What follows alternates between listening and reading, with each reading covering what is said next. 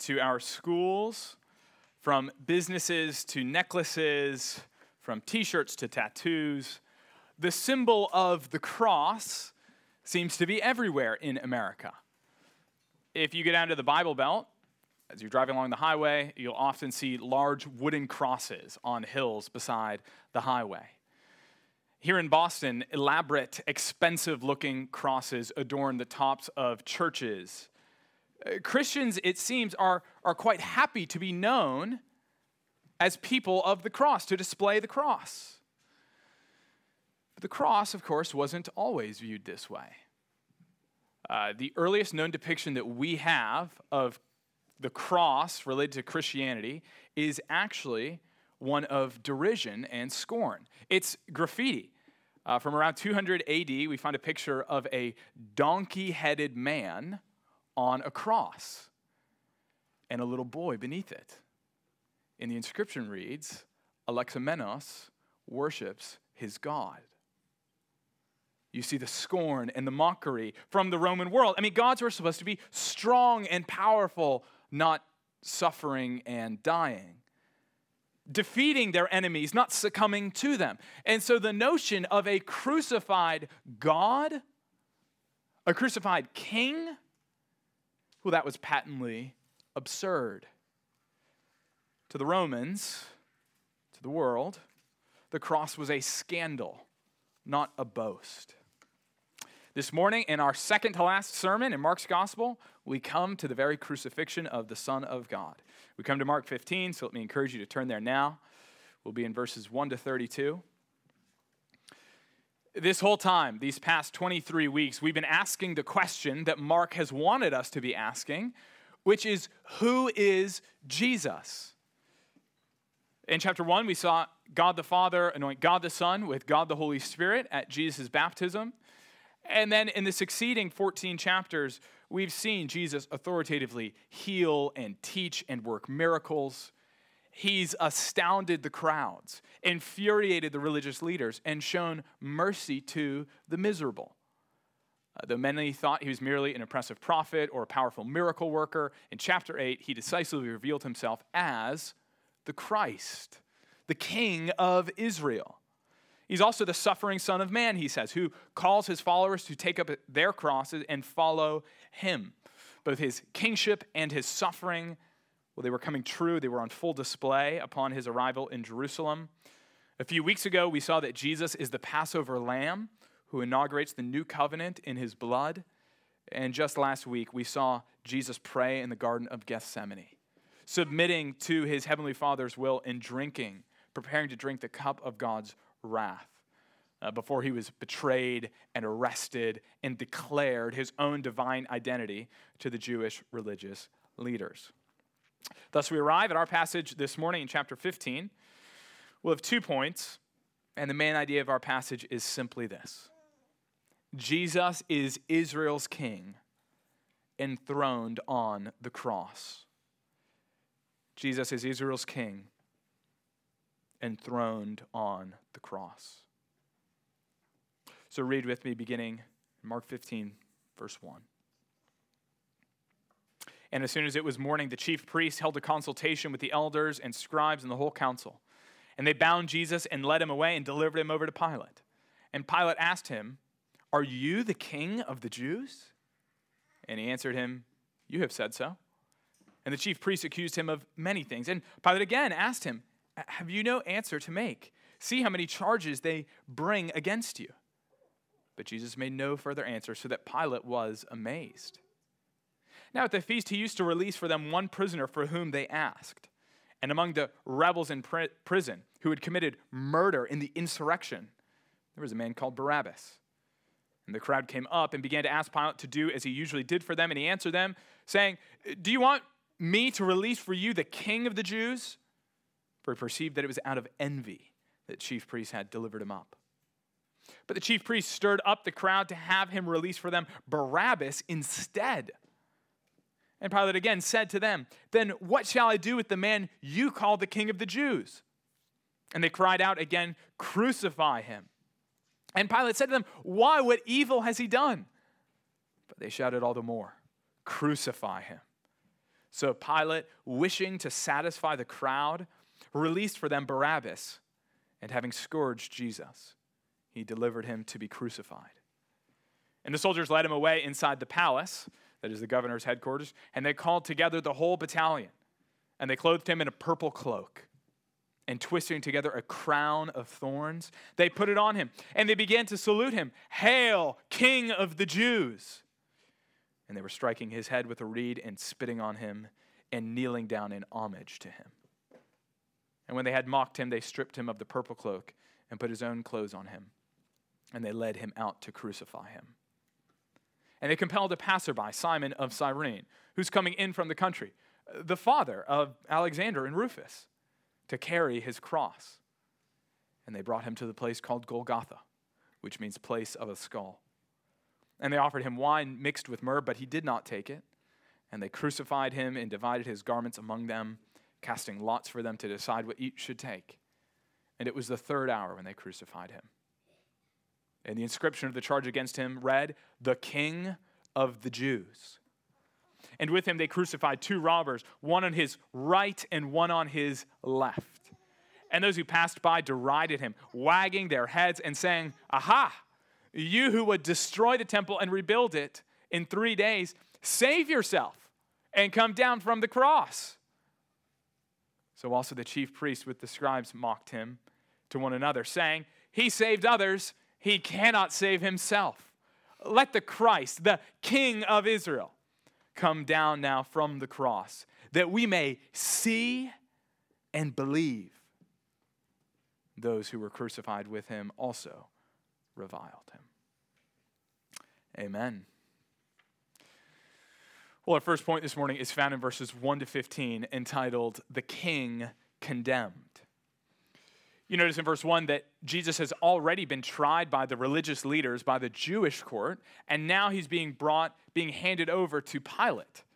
The religious leaders thought Jesus was deserving of death, but they didn't have the authority to actually execute him, so they bring him to Pilate. What's noteworthy here is how Pilate receives no title, no introduction, no explanation at all. It's as if Mark assumed that his audience knew who Pilate was. Like if somebody asked you, "Did you catch Biden's speech last night?" You don't need an explanation of who Biden is. You know that. Well, 1 Timothy chapter 6 mentions Jesus before Pilate, and then the Apostles' Creed, what Christians have confessed for some 1,800 years perhaps, names Pilate as well. How and why did this Roman ruler gain such prominence? To be mentioned in all the Gospels, to be mentioned in 1 Timothy, to be mentioned in the Apostles' Creed. Why have we been remembering Pilate for the last 1,800 years? There's two reasons. First, his treacherous actions were infamous. He was a coward who condemned Jesus for political expediency. But second, Pilate was remembered because Jesus really did stand before him. Put it another way, the Christian message, the gospel, is not some made-up myth which took place a long time ago in a galaxy far, far away. No, it actually really happened in time and space, such that you can date it according to the political rulers of the time. The takeaway for you and me is simple. When we are reading Mark 15, we are reading history, not legend. And so notice what Pilate asks in verse 2. "Are you the King of the Jews?" Here we begin the recurring theme in our passage. 6 times in these 32 verses, Jesus will be mentioned as the King of the Jews. He'll be mocked as such. The whole passage orients around the theme of Jesus' kingship. This is, of course, what Jesus himself had affirmed at the end of chapter 14, right? So perhaps just turn back a page. In verse 61, the high priest, who was Israel's highest religious and political figure, asked, "Are you the Christ?" That is the King, the Son of the Blessed. And Jesus said, "I am. And you will see the Son of Man seated at the right hand of power and coming with the clouds of heaven." In chapter 14, Jesus made two confessions before the chief priest.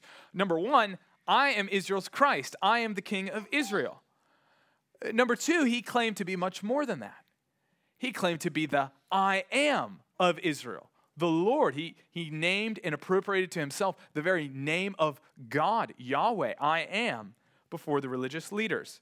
And it was this claim to divinity, not necessarily with the religious leaders, Jesus' political views or his views on Rome or his views on even them. It was this assertion of his own divine identity which earned him the death sentence. But of course, what did a Roman governor care with the Jewish religious dispute about who God is?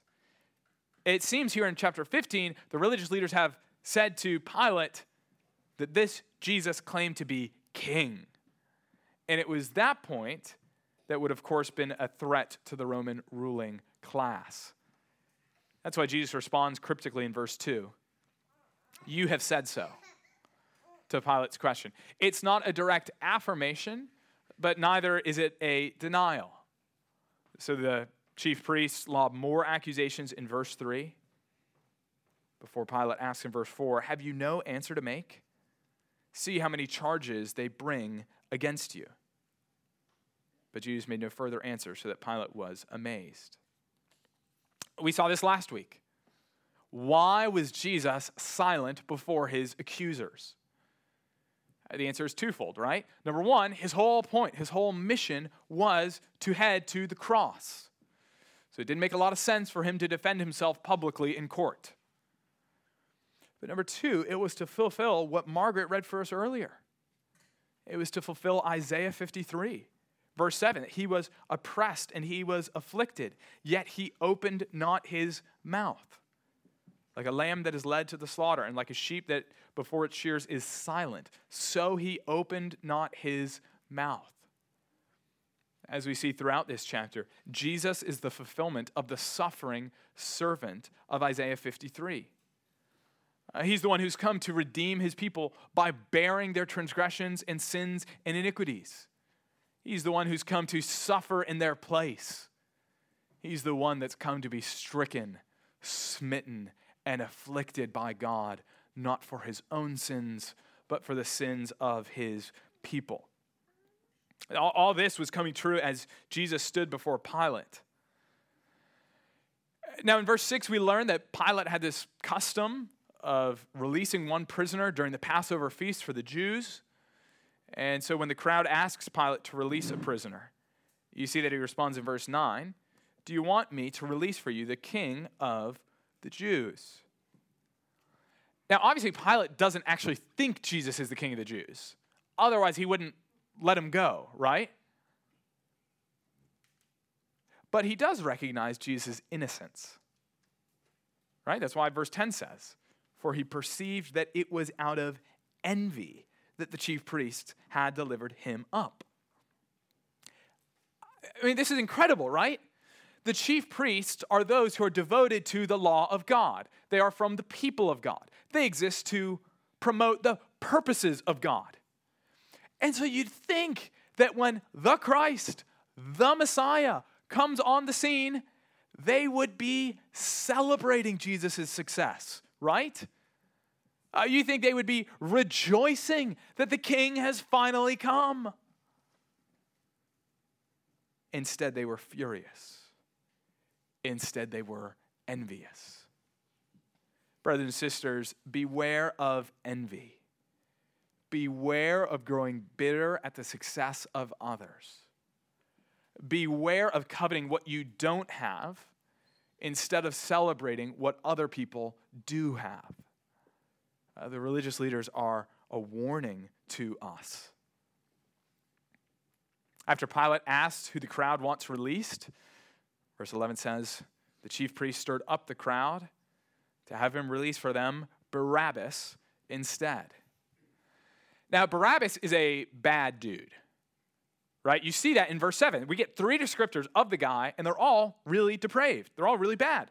In verse 7, he's among the rebels in prison. He has committed murder, and he was in the insurrection. This dude was a bad dude. And yet the crowd asks for Barabbas to go free. What should be done with Jesus? Pilate asks. Crucify him, they shout. Crucify him. The crowd which had surrounded Jesus for so many chapters throughout Mark has now been whipped into an uproar, demanding his death. How quickly and how fickle the human heart turns away. And so verse 15, let's conclude with 3 observations about verse 15. So Pilate, wishing to satisfy the crowd, released for them Barabbas. And having scourged Jesus, he delivered him to be crucified. 3 observations here. Number 1, notice what motivates Pilate. If for Judas it was greed, and the religious leaders, it was envy. For Pilate, it was a desire to satisfy the crowd. It was a desire to live for the approval of others. It's the fear of man. Brothers and sisters, we've seen this before, we've said this before, but the fear of man is a snare. If you're going to live for the approval of others, you are ever going to be at their beck and call. You will have no peace. You will have no freedom. You will be enslaved to the opinions of others. And you will be just a moment away from sinning grievously to win the approval of others. You'll be open to the peer pressure, as it were. I mean, it's kind of funny if it weren't so sad. The sins we commit in grade school are the ones that we commit the rest of our lives, right? It's not like we grow out of loving the opinions of others. It's endemic to the human heart. We want others' approval. We live for their approval. Pilate here makes himself an accomplice to murder because he cowered before the opinions of others. May God give us grace to be holy and bold before others, no matter the consequences. Second, what in the world is Barabbas doing in this story? He kind of comes out of left field, right? We're tracking about Jesus and the disciples, the chief priests, and Pilate, and then we get this insurrectionist. What's the point of Mark, inserting this information here? Why did he include it? I think it's twofold. First, it's to highlight the fact that the chief priests have literally aligned themselves with a murderer rather than the Holy One of God. They've kind of shown their true colors, as it were, that they're aligning themselves with a murderer rather than the innocent Son of God. They condemn their very own king but approve of a murderer. And second, Barabbas serves as a kind of living parable, similar to the blind man of chapter 8 who had his eyes opened in different stages. So here in the story of Barabbas, we find a significance much greater than the mere surface. You remember that all this is taking place during the festival of the Passover. We considered this 2 weeks ago. The Passover festival was the yearly reminder of what happened in Exodus 12. It was the yearly reenactment of how the Lord had delivered his people from slavery in Egypt through the remembrance of a sacrificial lamb that died instead of the firstborn son. It was the picture of an innocent substitute taking away the judgment of another. And so it's at that festival that Pilate is regularly, yearly, freeing one undeserving prisoner. That freed prisoner gets passed over, as it were, released from judgment. And so here, I think, we get a parable, a living parable, as it were, that gets to the heart of the gospel. Though Barabbas was a notorious sinner, deserving of punishment, with crimes commensurate with crucifixion, Jesus was innocent. Totally innocent. The chief priests couldn't dig up any dirt on him. You remember they're bringing in false witnesses. They don't even agree about it. Jesus is so innocent, nobody can find anything that he's done wrong. And yet, Jesus goes to the cross while Barabbas walks free. Jesus gets treated the way Barabbas deserves. Meanwhile, Barabbas gets treated the way Jesus deserves. He goes totally free while Jesus gets condemned. Friends, that's the gospel. That you and I, sinners though we are, can walk free and escape the judgment and punishment of God that our sins deserve. That you and I can be treated as if we had lived the perfect and holy life of Jesus.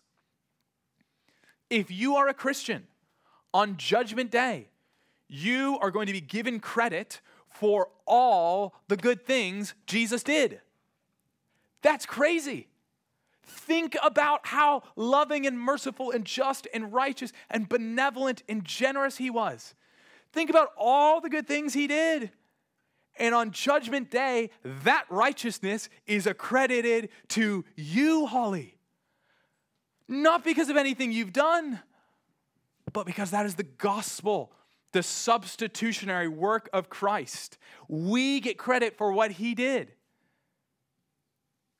Meanwhile, he gets the blame for all that we have done. He walks to the cross. Christ endured the punishment that we deserve. On the cross, Jesus is treated as if he had lived our lives of iniquity and transgression. Christ is the Passover lamb, the innocent substitute that we need. Sometimes theologians refer to this as the great exchange. Christ gets our sin, we get his righteousness. As 2 Corinthians 5:21 states, for our sake, he made him to be sin who knew no sin, so that in him we might become the righteousness of God. Brothers and sisters, praise God. What's the application to that? Praise God. Enjoy the fact that you are saved not by your works. Rest in the fact that it is our faith and it is grace by which we are saved, and our sins are thrown into the depths of the sea. If you're here this morning and you're not a Christian, that's what we want you to believe.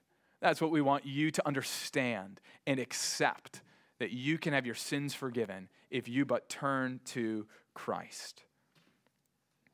And so third and finally, on verse 15, who sent Jesus to the cross? Certainly Judas and the chief priests and Pilate and the Roman guards. And yet, they were the human actors in 33 AD conspiring putting Jesus to death. But that's not the end of the story, is it? Jesus all along had willed to go to the cross. Why? Well, it's as we've just said, to die for our sins. It was our sins that led Christ to the cross. If you and I had not rebelled against God, Christ would have no need for the cross. If you and I had lived as God intended us to live, as Adam and Eve should have lived, Jesus would not have been headed to the cross to drink the cup of God's wrath. But it is what we read earlier in 1 Peter 2. He himself bore our sins in his body on the tree. And so make no mistake, as much as it was Judas and the chief priests and Pilate and the Roman guards, it was our sin that held him there. We were the ones who put him on that tree. As we so often sing, behold the man upon a cross, my sin upon his shoulders. Ashamed I hear my mocking voice call out among the scoffers. It was my sin that held him there. Here's how 18th century New England pastor Jonathan Edwards put it. He's reflecting on the fact of the sins, the particularities of the sins committed in his day are representative of the sins we all commit. He says, the sin of crucifying Christ seems to have been designed of God to be a representative of the sin of mankind in general. The sin of mankind was that which slew Christ, for he bore our sins. It was our sin that stood against him. This was the enemy that was so cruel to him, that nailed him to the cross, that pierced his side and let out his heart's blood. We who have sinned, that he came into the world to redeem, are the crucifiers of Christ. And yet, even that is not the end of the story. You notice in verse 15 how the ESV says that Pilate delivered him to be crucified. It's the same verb as in verse 1, when the religious leaders deliver him to Pilate. It's the same verb as in chapter 14 throughout, which is translated as betrayer. For example, in verses 41 and 42 and 44. Here we see the human agent at work in Jesus' headed to crucifixion. Those who handed Jesus over to death, from Judas, the religious leaders, or Pilate, they are all morally culpable for their roles. We are morally culpable for our role in the death of Christ. And yet this was more than just human evil come to fruition.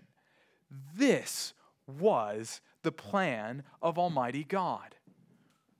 For Romans 8:32 states, "He who did not spare his own son, but who gave him up for us all, how will he not also with him graciously give him all things?"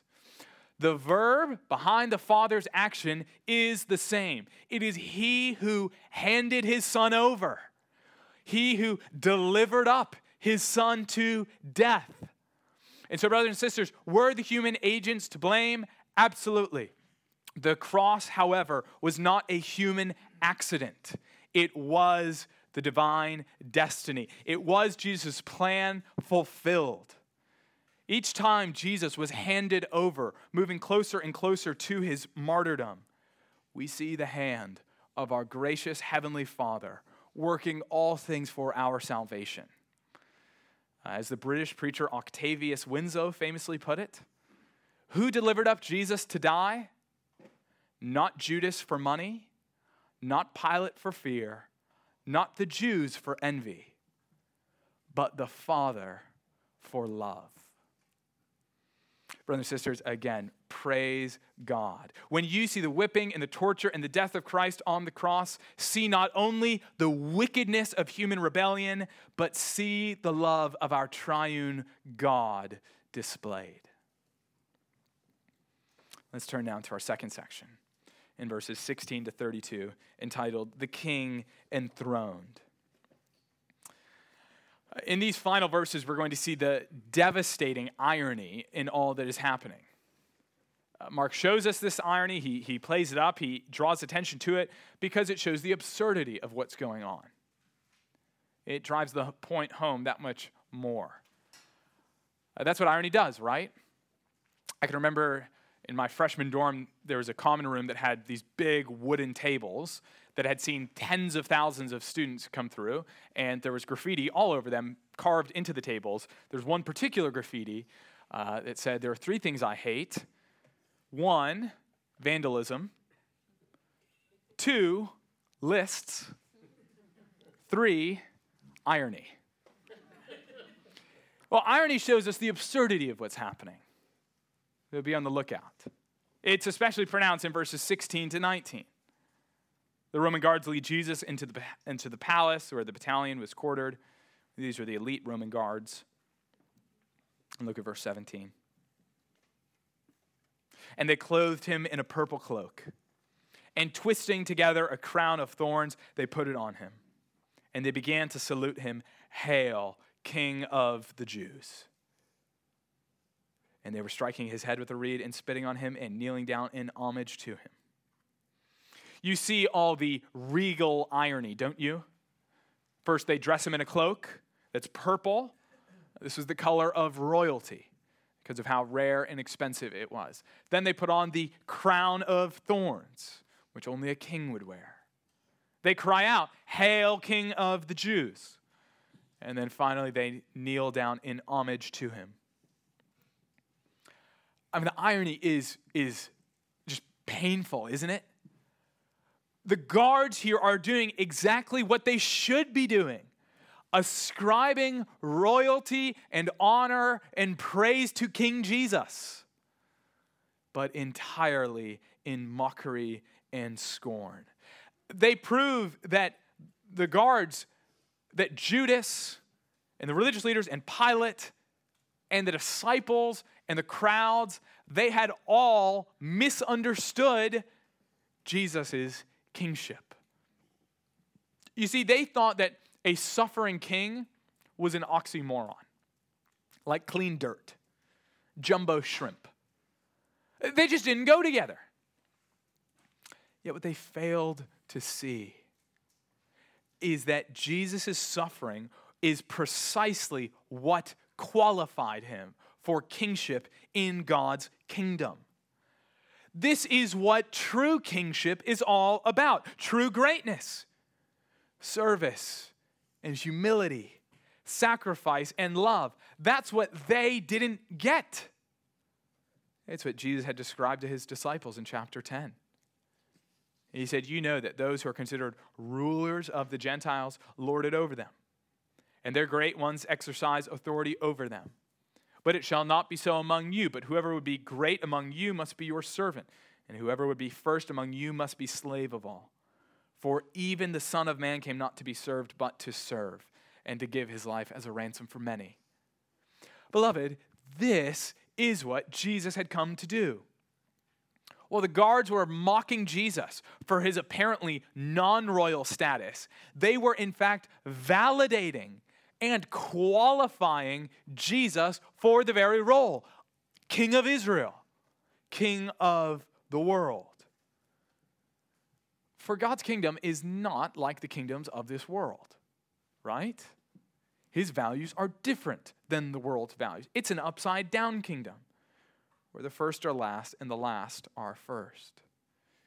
Brothers and sisters, in the church, in Trinity Church of Bedford, if you want to be great like King Jesus, lay your life down in the service of others. Pursue humble service for the good of others. That is what true greatness is like in the kingdom. Yet the guards and so many others failed to notice this. So we read in verse 20 that they put his original clothes back on and led him out to crucify him. What was crucifixion and why did the Romans do it?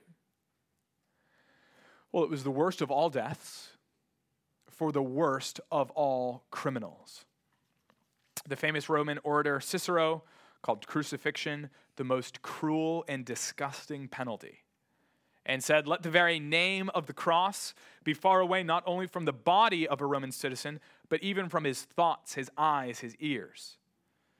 The Jewish historian Josephus called crucifixion the most wretched of deaths. It was an unusually unpleasant death. In crucifixion, the criminal was usually roped, but sometimes nailed to the crossbeams of wood. It was a slow death. It would often take days to complete. What made it particularly excruciating was that the victim would die by drowning in their own blood in their lungs. It was the worst imaginable death. And that's where Jesus was headed. In verse 21, we read that they compelled a passerby, Simon of Cyrene, who was coming in from the country, the father of Alexander and Rufus, to carry his cross. Here we get another one of those delightful little gems in Mark's gospel. You remember in chapter 10 how Mark had introduced blind Bartimaeus initially as the son of Timaeus. Well, here it seems that Mark's readers know this Simon of Cyrene because they know his boys. They know Alexander and Rufus. That's why Mark brings them up. Mark is not trying to concoct an epic, mythical fable. He's recording the facts of history. His point is, this really, really happened. And if you have doubts, just go ask Alex and Rufus. Their dad carried Jesus' cross. This is metaphorically what Christ had called all his disciples to in chapter 8. In verse 34, he said, if anyone would come after me, let him deny himself and take up his cross and follow me. Well, here we see that fulfilled, but with one small difference. What does it mean, Christian, for you to take up your cross? It means that you follow Jesus and take up his cross. It means that you live as though it's better to suffer than to sin. It's that you live as though the first will be last and the last will be first. It's to endure persecution and abandonment for the sake of the gospel.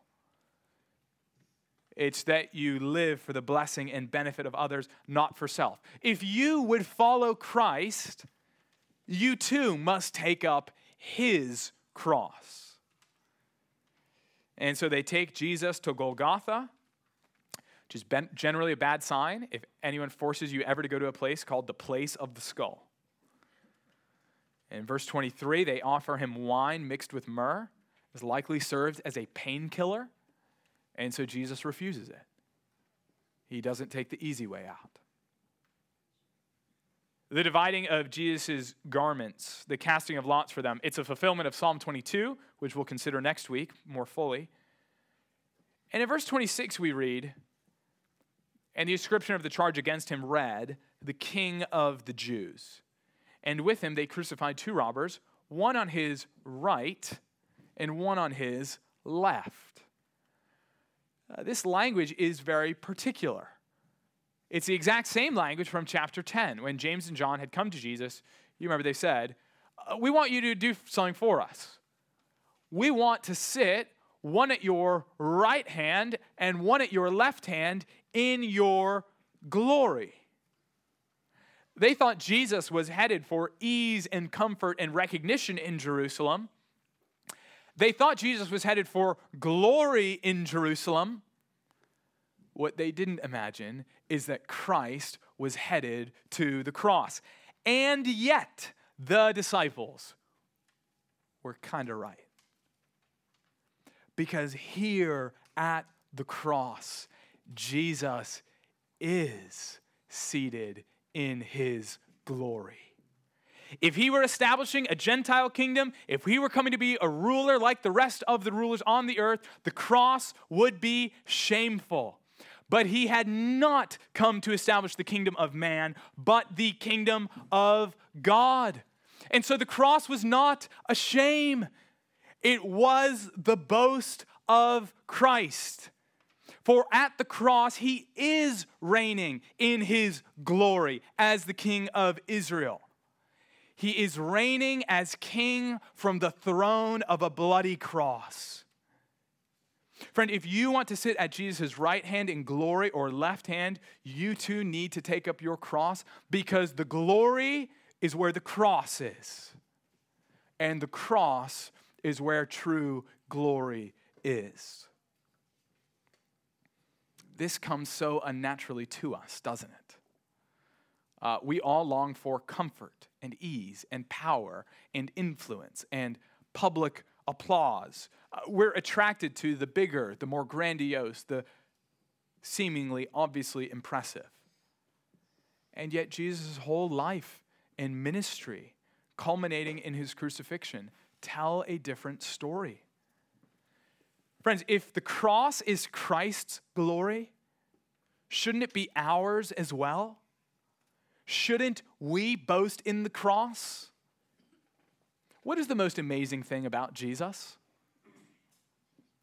What is the most amazing thing he did? Well, Philippians 2 says, Christ Jesus was in the form of God, but did not count equality with God a thing to be grasped, but emptied himself by taking the form of a servant, being born in the likeness of men, and being found in human form, he humbled himself by becoming obedient to the point of death, even death on a cross. Therefore, God has highly exalted him and bestowed on him the name that is above every name. Friends, it's not just the incarnation that is Christ's glory. It is his cross. That is the culmination of his service and suffering, and thus that is the culmination of his splendor and majesty. That's what makes Jesus so deserving of worldwide fame and adoration. And so, friends, just as the most impressive thing about Christ is his cross, well, if you're a Christian here this morning, the most amazing thing about you, tell your friends and family, this is exciting, you'll never believe it. It's not something you have done. It's not how many degrees you have. It's not your income or your title. It's not how physically fit you are. It's not how many friends you have. It's not how successful your business is. It's nothing in you. The most amazing thing about you, if you're a Christian, is what has been done for you. What Christ has done for you at the cross. At the cross, there's no room for pride or boasting or ego. As we sang last week, nothing in my hand I bring, simply to the cross I cling. Naked come to thee for dress, helpless look to thee for grace. Foul I to the fountain fly, wash me, Savior, or I die. This is just another way of saying Galatians 6, where Paul says, may it never be that I would boast except in the cross of our Lord Jesus Christ. Christian, what are you tempted to boast about? What are you tempted to find your glory in? Do you find greatness and glory in your own accomplishments or in what Christ has accomplished for you? And so notice verse 29. As we come to the end of our passage, I'll translate it a little more literally. And those who passed by blasphemed him, wagging their heads and saying, aha, you who would destroy the temple and rebuild it in 3 days, save yourself and come down from the cross. Again, the irony is rich and painful. In chapter 14, the chief priests and the elders and the scribes accused Jesus of blasphemy when he asserted himself to be the I am of Israel. And yet here the Son of God incarnate is dying for the sins of the world, and people don't respond with love and wonder, joy and faith, but they blaspheme him and revile him. We'll consider next week exactly what it means for Jesus to destroy the temple. But the irony is that here at the cross, Jesus is doing exactly what he said he would do. He's destroying the old religious system, the old way of doing things. Yet the religious leaders in the crowd understood none of that. That's why they say in verse 30, mockingly, save yourself and come down from the cross. You see, that's what you and I would do, isn't it? If we had the power to save our own skins, that's what we would do. Yet praise be to God, Jesus didn't think about saving himself. He chose to stay up on the cross. And so our passage comes to an astounding end in verses 31 and 32. Look there. So also the chief priest with the scribes mocked him to one another, saying, he saved others. He cannot save himself. Let the Christ, the King of Israel, come down now from the cross that we may see and believe. Okay, friends, the irony reaches a crescendo in their statement there in verses 31 and 32. He saved others. He cannot save himself. Friends, is that true? Yes, it is. He cannot save himself and save others. For Jesus to save his people, he could not save himself. He had to remain on the cross. He had saved many others before. We've seen it in these past 15 chapters. And here his saving work came to a climax. And they could not see it. They thought, show us, let us see and we'll believe. Oh, but that was not the problem. Not for lack of evidence did they fail to trust. The problem was that they did not look for, they did not want a suffering Messiah. They wanted a king just like the nations. So brothers and sisters, rejoice. Rejoice that Christ did not save himself, but he saved you on the cross. If you would but see his greatness for what it truly is, and if you would believe. Let's pray. Lord God, we rejoice. We praise you and exalt you and magnify you, that you astound us with your grace. We praise you that you humble the proud, that you have done a work, you have worked a salvation greater than anything we could imagine or conjure up. Lord Jesus, we praise you that you fulfilled Psalm 89, that you are the king who is laid low to the dust. We praise you that you fulfilled Isaiah 53, that you were pierced for our transgressions, bruised for our iniquities. You bore the sin of us. We pray that if there are any here who have not trusted in Christ, that they would do so. We pray that for all of us, we would adore you, Lord Jesus, as our King and Savior. Father, we pray all these things in Christ's name. Amen.